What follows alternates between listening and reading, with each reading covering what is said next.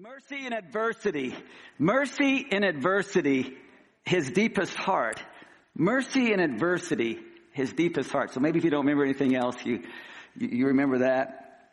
But Ephesians chapter 2, verse 1, it says, And you had thee quickened who were dead in trespasses and sins, where in time past ye walked according to the course of this world, according to the prince of the power of the air, the spirit that now worketh in the children of disobedience, among whom also we all had our conversation in times past in the lust of our flesh, fulfilling the desires of the flesh and of the mind, and were by nature the children of wrath, even as others.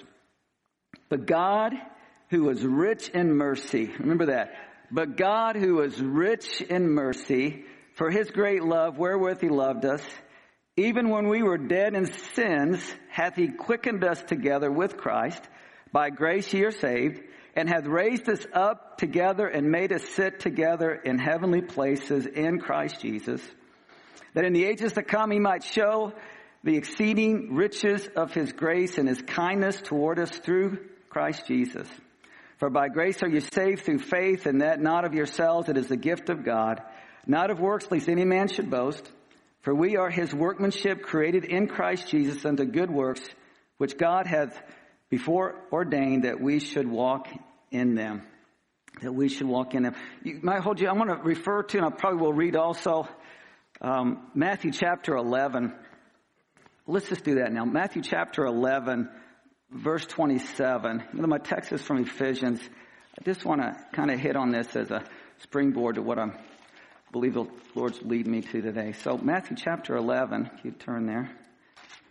Used to you hear pages turning. You can't hear the phones or the electronic devices turn now. Chapter 11, verse 27. 11:27.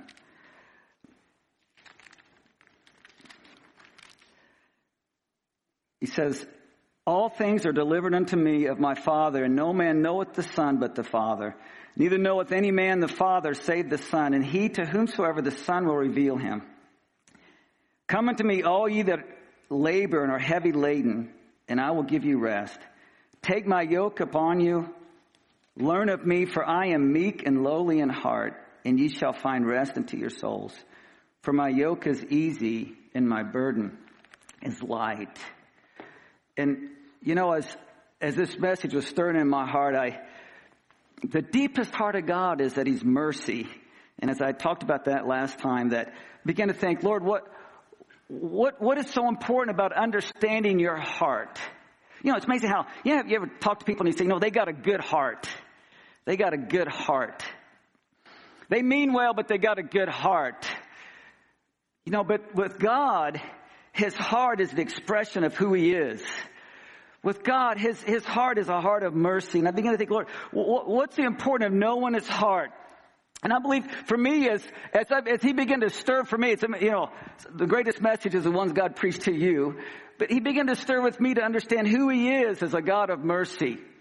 And why is that so important? Because I believe it makes me want to know him better. It makes me want to run to him. It causes me to desire his presence, to desire his word, because I know his heart. I know who he is. Sometimes in life you get all these things that happen and somehow you begin to attach those that's who God is. That, if you have an earthly father and he's this way, you think it's like that. If you have a preacher that represented God, he was this way, maybe he's like that. Maybe you grew up and your life was a life of performance. You had to perform to get accepted. But God's heart is a heart of mercy, not a heart of performance, not a heart of acceptance. And anyhow, the Hebrew word, as I talked about last time, just a quick review. The Hebrew word for mercy in the Old Testament is hesed. I'm not a Greek scholar or Hebrew scholar, but the word is hesed. It's like used 380 times, a lot. And it's translated three ways. It's translated as mercy, kindness, and loving kindness. So anytime you read in like the Psalms, I think it's used in Psalm 119 like 20 times. It's the same word, hesed. When you think of God as God is mercy, God is kindness, God is mercy, God is loving kindness. It's an awesome thing. When you understand what the word hesed, what it means. So, for instance, you got Psalm 25:10 says, All the paths of the Lord are mercy, the word's hesed. 7:17, show thy marvelous loving kindness, hesed. Blessed be the Lord that he has shown his marvelous kindness, hesed. It's not just who he is. It's not just what he does. It's his heart. In the mercy studies, Rex Andrews, he said the word mercy. Mercy is God's supply system for every need everywhere. Mercy is that kindness and compassion and tenderness, which is a passion to suffer with, or to participate in another's ills or evils in order to relieve, heal, and restore. You know, the more that Christ dwells in us, the more of his mercy flows through us. It accepts another freely and gladly as he is and supplies the needed good of life to build up and to bring to peace and to keep in peace. It is to take another into one's heart just as he is and cherish him and nourish him. Mercy takes another's sins and evils and faults as its own and frees the other by bearing them to God. Who is this God of mercy? Well, he is a God of wrath. He's a God of justice. He's a God of power. He's holiness. But his heart is a heart of mercy. In this verse, it says, I am rich in mercy. I don't think there's any other time where God uses the word rich to describe himself. He's rich in mercy. He says he's a God of wrath. He's a God of justice. But here he says, I am rich in mercy. I don't know if you ever thought about that he's rich. Well, what's the difference between he's rich in mercy and he has mercy? Because mercy is who he is. It means God is something other than what I've naturally, or maybe some of us naturally think that he is. He is good. He is rich in kindness and goodness and loving kindness. He is infinitely kind. He exists in mercy. You know my word, he's obsessed in mercy. He is full of mercy. He is all mercy. He's a billionaire. He's a trillionaire in mercy. He is rich in mercy. He is beyond mercy. You know, we don't have that. We don't understand that, but that is who he is. And because some people don't understand, they think that mercy means that it's just that he's complacent. He won't ever do anything. He won't ever correct and judge. But that's not what it means. It means that his heart is a heart of mercy, of kindness. Micah 7:8 says, who is a God like unto thee that pardoneth iniquity and passeth by the transgression of the remnant of his heritage? He retaineth not his anger forever because he delighteth in mercy. God being rich, being, not becoming. It's not just something he has, something he possesses. It's something he is. It's his nature. He is mercy. 1 Chronicles 7:19, O Lord, for thy servant's sake and according to thine own heart, thou hast done all this greatness in making known all these great things. He is a foundation, a fountain of mercy. He is full of mercy. And when you think of our own lives and how far we've fallen, you know, I'm convinced if we think that we can earn salvation by works, we have no idea how far we have fallen. And when I get on the edge here, I get a little feeling of falling myself. but we have fallen more than we even know. We have fallen in sin deep. You know, we're zombies without Christ, so to speak, in this new zombie thing that's come out. I guess it's probably 20 years now, but it's new to me, and everything's zombies. Well, that's what we are spiritually, as zombies. How can that be? Because mercy is who he is. If mercy was something he simply had, while his deepest nature was something different, there would be no limit to how much mercy he could dole out, because that's who he is. It's his nature. His great love. The passage joins the word rich with his great love, but you can't separate them. It's who he is. He throws away the idea of casting off his people. Satan is an accuser of the brethren. But in his divine love, you know, so many times Jesus, when he walked, says he was moved with compassion. I'm just giving you a little quick review because I really want to get into this next part. But I got to get a review to build you up to what we're talking about, mercy and adversity here. But when he was always moved, he's just walking along, he comes across the funeral and he stops And he said he sees the mother crying and he has compassion on her, he says in that passage. Compassion, love, mercy go hand in hand with him. It says that's what moves him. That's what motivates him. There's something about the lowly. There's something about the sinner. There's something about the suffering that causes him to move. Aren't you glad? Aren't you glad that that's his heart? I don't know why. For me, at times I feel like that, I failed him so many times that really deep down he's kind of disappointed in me. Anybody else feel that? You ever feel that way? That he's really disappointed in me. My dad wasn't drunk, and he, they only care about themselves, and it's all about them. And so they don't dole out much mercy. First of all, they don't dole out many words of anything. But if I happen to perform just right, I might get a little glimpse of something from him. Maybe he would tell somebody, that Joe is a hard worker. He would never tell me that, but I might accidentally hear him say that. So, boy, I work hard now because I finally found something of acceptance here.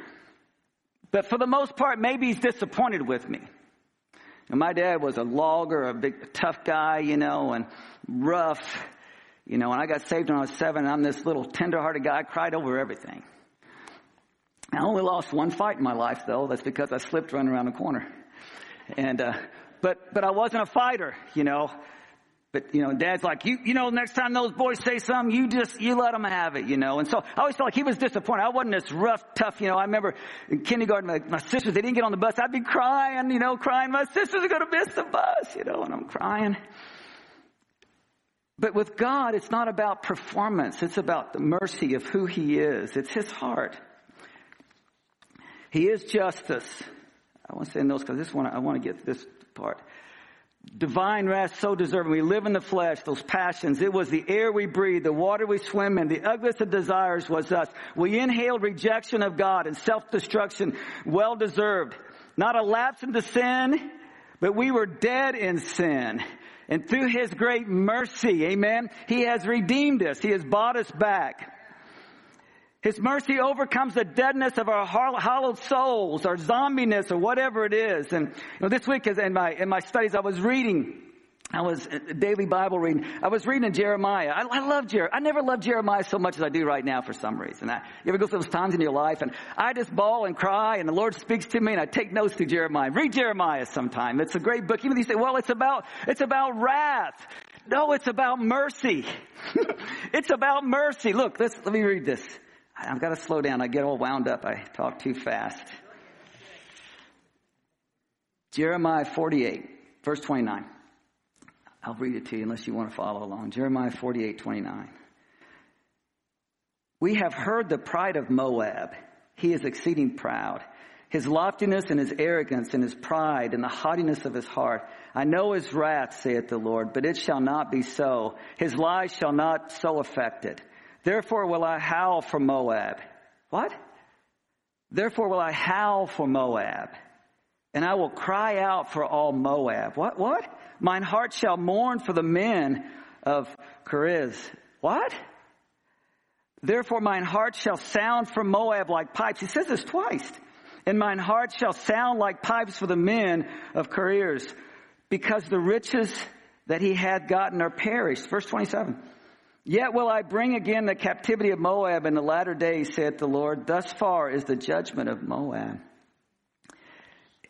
You say, well, what are you saying here? Well, Moab comes from incest. First of all, it comes from one of Lot's daughters. Moab hired Balaam to curse God's people.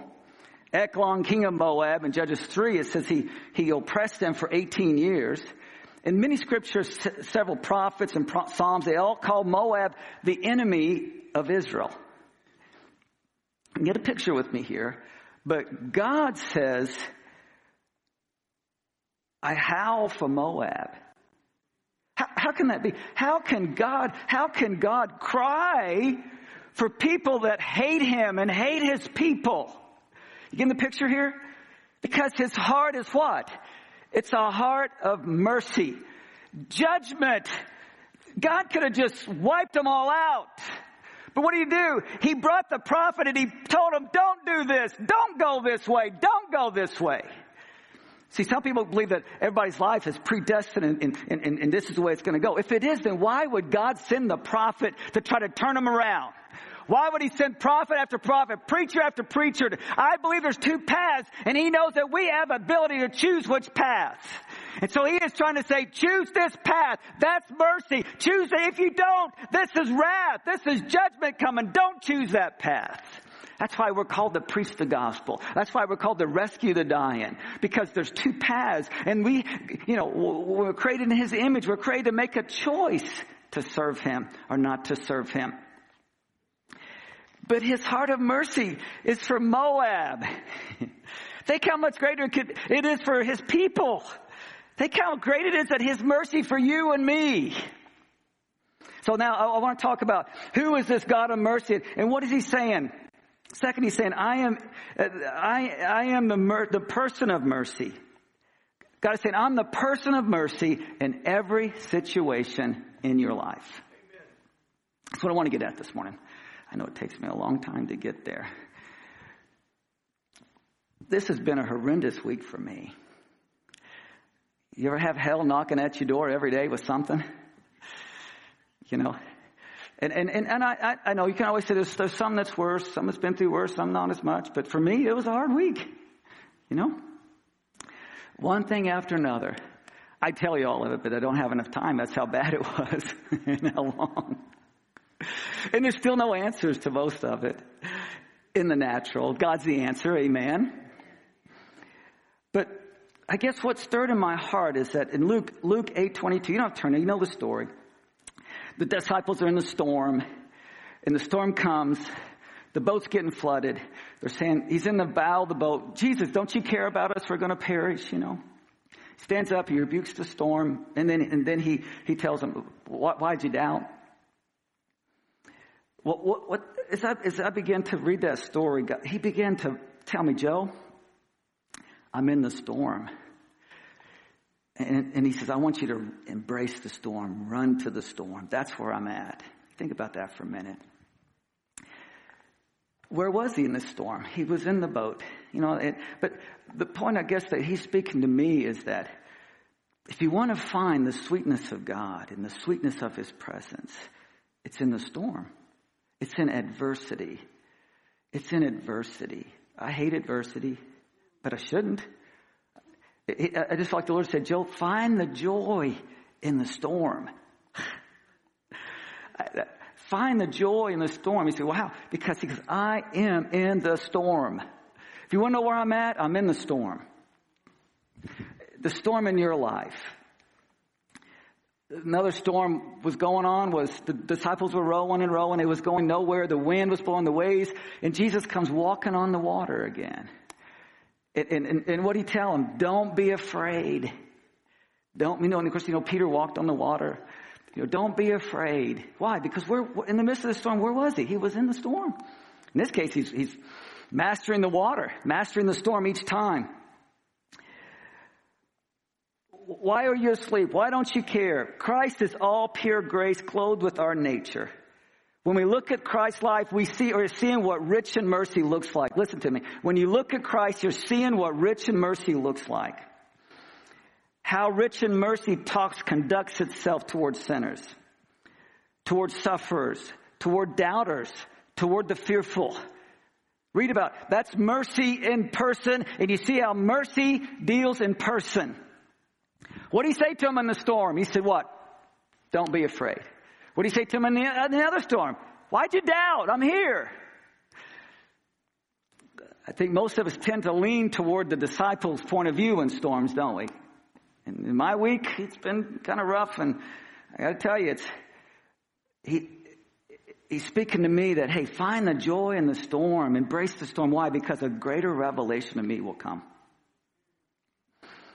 Why did he create man? To walk with us in the cool of the evening so he can know us. Why do storms come? So he can walk with you in the midst of the storm.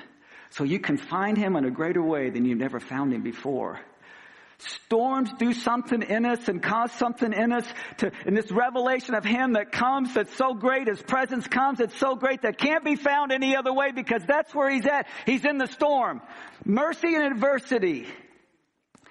Jesus is what mercy looks like and speaks like. He is what mercy is. Ephesians 2:6, it says, and hath raised us up together and made us sit together in heavenly places in Christ Jesus. We're eternally invincible. We are eternally invincible. I like superhero stuff. I like invincible superheroes. Something has happened though, and lately, used to be Superman was invincible. Now they've made him weak and all these other superheroes are greater, but there is one Superman and he is invincible. Amen. And he lives within you and me, and he's made us invincible. So in the midst of the storm, don't fear. In the midst of the storm, don't see it as bad and horrible, but find the joy in the storm. Because why? That's where he is. Why? Because when you come out of the storm, there's going to be a greater revelation, a greater thing that's happened in your life. Because he's in the storm. Christ doesn't meet us halfway. He engaged death and he defeated it and he brought life. He did it once and he did it for all. And he continues to do it time and time again in your sin, your folly, in every situation in your life, in your failures, in your defeats. See, I used to believe that when problems came, it's because I got some kind of sin that has opened up the door in my life. Could be at times, maybe. But if that's the case, when God chastises, when you correct your kids, you don't just correct them. They have no idea why you're correcting them. That's what an alcoholic father does. He just jumps up and goes crazy and starts whipping you just because you walked in the room. But God the Father, a good father, he instructs them. He explains to them why they are getting corrected. Why it's going to hurt him worse than it does them. He explains that to them, why they're getting corrected. And so if God's correcting us, he's not just going to cause this stuff to happen, and we don't know why we're being corrected. And normally he corrects differently. He deals with us differently. He doesn't deal with us as our sins deserve. Amen. Because he's mercy. But he wants to, what is correction for? It's to change the bad path and get us on a right path. What are storms for? What is adversity for in our life? It's to give us a greater revelation of him. It's where he is.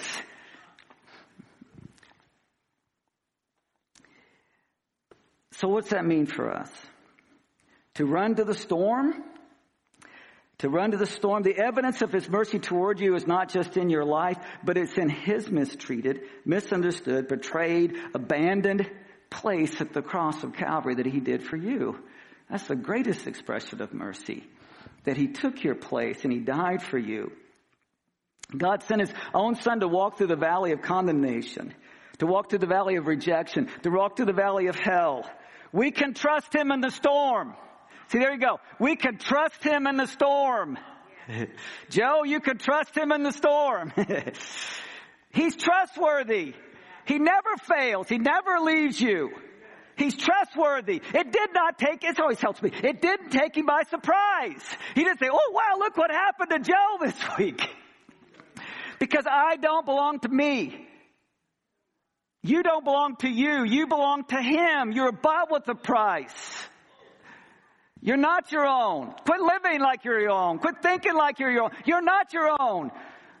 Someone much greater lives in you. Someone much greater guides your life. He is Jehovah Rohi. He is the shepherd. He is the great shepherd. The word Jehovah Rohi with the great shepherd also means that he's a companion and a friend. He's a companion and a friend. Don't you need a companion and friend in a storm? Why adversity? Why adversity? Well, greater revelation of Christ. A foundation, though, of who he is. You find a foundation, because if he's a God of mercy, if his heart is mercy, in the midst of the storm, you get to find the foundation of who Christ is. It's easy for us to say he's mercy. It's easy for us to see mercy in someone else's life. But when you go through it, it's a whole different story, isn't it? When you listen, if you're really a child of God, you're going to face some storms. You're going to face them. You're going to go through them. But it's mercy found in adversity. He wants you to know him more. For this reason, he created us to walk with him, to know him. He knows us. Listen, I know the Lord better than I ever have in my life, but I don't have a clue who he is. That's really the truth. I don't have a clue who he is. But I want to know him. I want to know him more. I want to know him greater. I want to understand this heart of mercy. What does that mean? Doesn't mean he's not just. Doesn't mean he's not a God of judgment. Doesn't mean he's not holy. What does this mercy mean?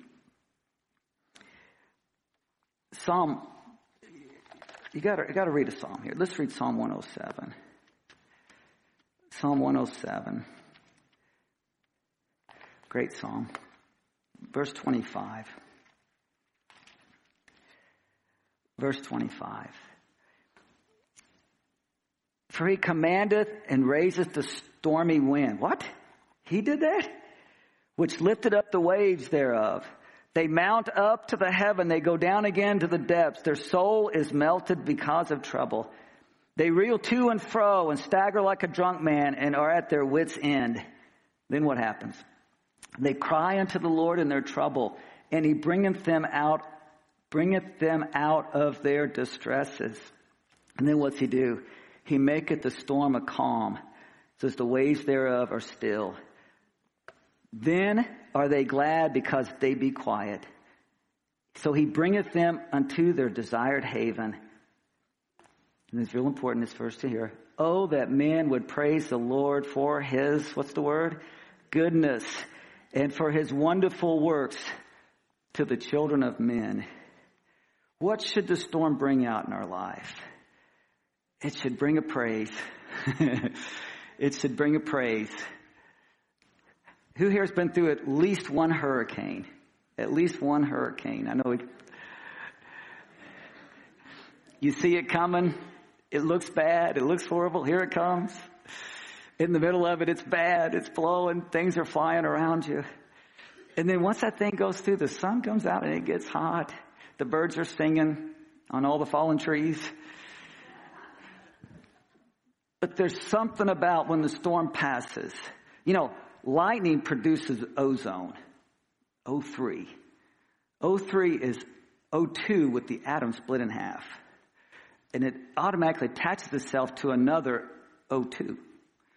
And when it attaches itself to another O2, it looks for something else to attach itself to. And what it does is it purifies and it cleanses. So ozone is God's natural, what's that spray we spray to disinfectant spray? Ozone kills 99% of every bacteria and sickness and disease known to man. That's why COVID can't be rampant out in the air, because O3 kills it. Ozone kills it. We hear about ozone being bad at the police, but if you go outside after a lightning storm and you smell that fresh air, that's ozone you're smelling. That freshness. It's a natural cleanser. It cleanses. That's obviously too much of anything is not good. Too much disinfectant, it's not a good thing. But when he's done with the storm, he's brought O3 in your life. He's brought some ozone. He's cleansed some things in you as well. He's cleansed doubt and unbelief. So in the storm, in these two storms, the disciples, they were afraid and they were doubtful. And he upbraided them for it. And then you have the story of the centurion here, and the centurion comes up and he says, Lord, my servant is sick. And he says, I will go. He's always moved. He just stops everything and he takes up this centurion, this sinner, this Gentile. Leaves all, and he goes, no, you don't have to go. Just speak the word. And he's healed. And Christ says, these marvels. He said, what such great faith in all Israel. That's what he's wanting in you and me. In the midst of the storm, he wants you to say, Lord, just speak the word. And that great faith, began to stir up in us.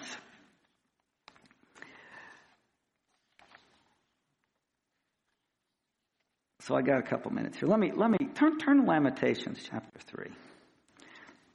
I finished Jeremiah and I went to Lamentations, so this stood out to me. I don't like Lamentations normally, where he's crying. sometimes when I read that, I just bawl. Sometimes you miss the storm, it's just good to read Lamentations. They had real problems there. Mine's nothing, And yet God brought them through. Lamentations chapter 3, verse 18. I printed it out here, but Lamentations chapter 3, it's right after Jeremiah, right after Isaiah, right after the Psalms and Proverbs and all that in there. So 3:18 says, "And I said, my strength and my hope is perished from the Lord." Maybe you're feeling that way right now in the midst of maybe you're watching. Maybe this is a canned message you're watching. Word's still the same. God's wanting to use it to minister to you. Maybe you're here today and you're in the midst of a storm, the greatest storm of your life. Listen, I drive in this storm we've had all summer. Driving to New Orleans and lanes of traffic and 2 feet of water and a crazy nutso everywhere. And the storm's so hard you can hardly see. And I get behind a truck sometimes I don't know how he sees. He must have cat eyes or something. But I just keep going. Because guess what happens when I keep going? Eventually I drive out of the storm. "Remember mine affliction and my misery, the wormwood and the gall. My soul had them still in remembrance, and it is humbled in me. This I recall to my mind, therefore have I hope. It is of the Lord's mercies." What is it of? The Lord's mercies that we are not consumed. Because what? His compassions fail not. They are what? New every morning. Great is thy faithfulness. See, when you're in a storm, it makes you tender. The storms make you have no control. We all like control somehow, but bottom line, none of us really have control on our lives. But when we go through a storm, it becomes more real how little control you really have over anything. But the child of God should never have control. It should be Christ at the wheel. Great is thy faithfulness. I'm not faithful. I failed people. I failed myself so many times. Why would I trust myself? Why would I think I'm going to take control and do it? Listen, if I failed you as many times as I failed myself, you would never give me another chance to trust me for nothing. But you trust yourself. Why? That's why he takes you through the storm. Great is thy faithfulness. The Lord is my portion, saith my soul, therefore will I hope in him. The Lord is good unto them that wait for him, to the soul that seeketh him.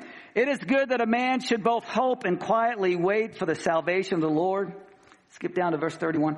For the Lord will not cast off forever, but though he cause grief, yet will he have what? Compassion according to what? The multitudes. See, it's kind of like the word rich, isn't it? The multitudes. Getting it? The multitudes of his mercies. I'm thankful for his mercy. I need it every moment of every day. I need his kindness and his goodness. He's not like what I think. He's not like me. He's not like you. He's not like your dad or your mom or your friend or your brother or your sister. He is a God of mercy. Who is this God? Whose deepest heart is rich in mercy, embodied in the person, his son Jesus Christ. What does that mean to us? That we may know him greater, love him more, run to him more often, trust him in the storm. Run to the storm, because that is where he is. To walk in heavenly places of victory every day of our lives. To be healed and lifted by his great kindness, his loving kindness, his mercy, his hesed. Who he is, his heart, his passion, his care, his motivation. What moves him? What you are to him. Mercy. Mercy. You can come back and play here. I know I've only got 5 minutes or so left, but I wanted to take a moment. For me, as I've gone through different hard times and I come down to this altar, maybe I'm down there bawling my eyes out because whatever's going on in my heart and life, people come up and they just begin to pray for me. At school, we used to make jokes. You'd say, you're so low you could walk under the belly of a snake. You're so low you could sit on the ground and dangle your feet. That's how low I feel sometimes. But someone will come up to me.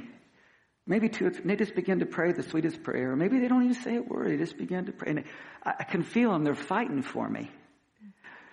And before the end of the service, I'm in cloud nine. I'm walking on water again. Man, God's lifted me up. I'm just happy. And I begin to pray for others. And something begins to take place.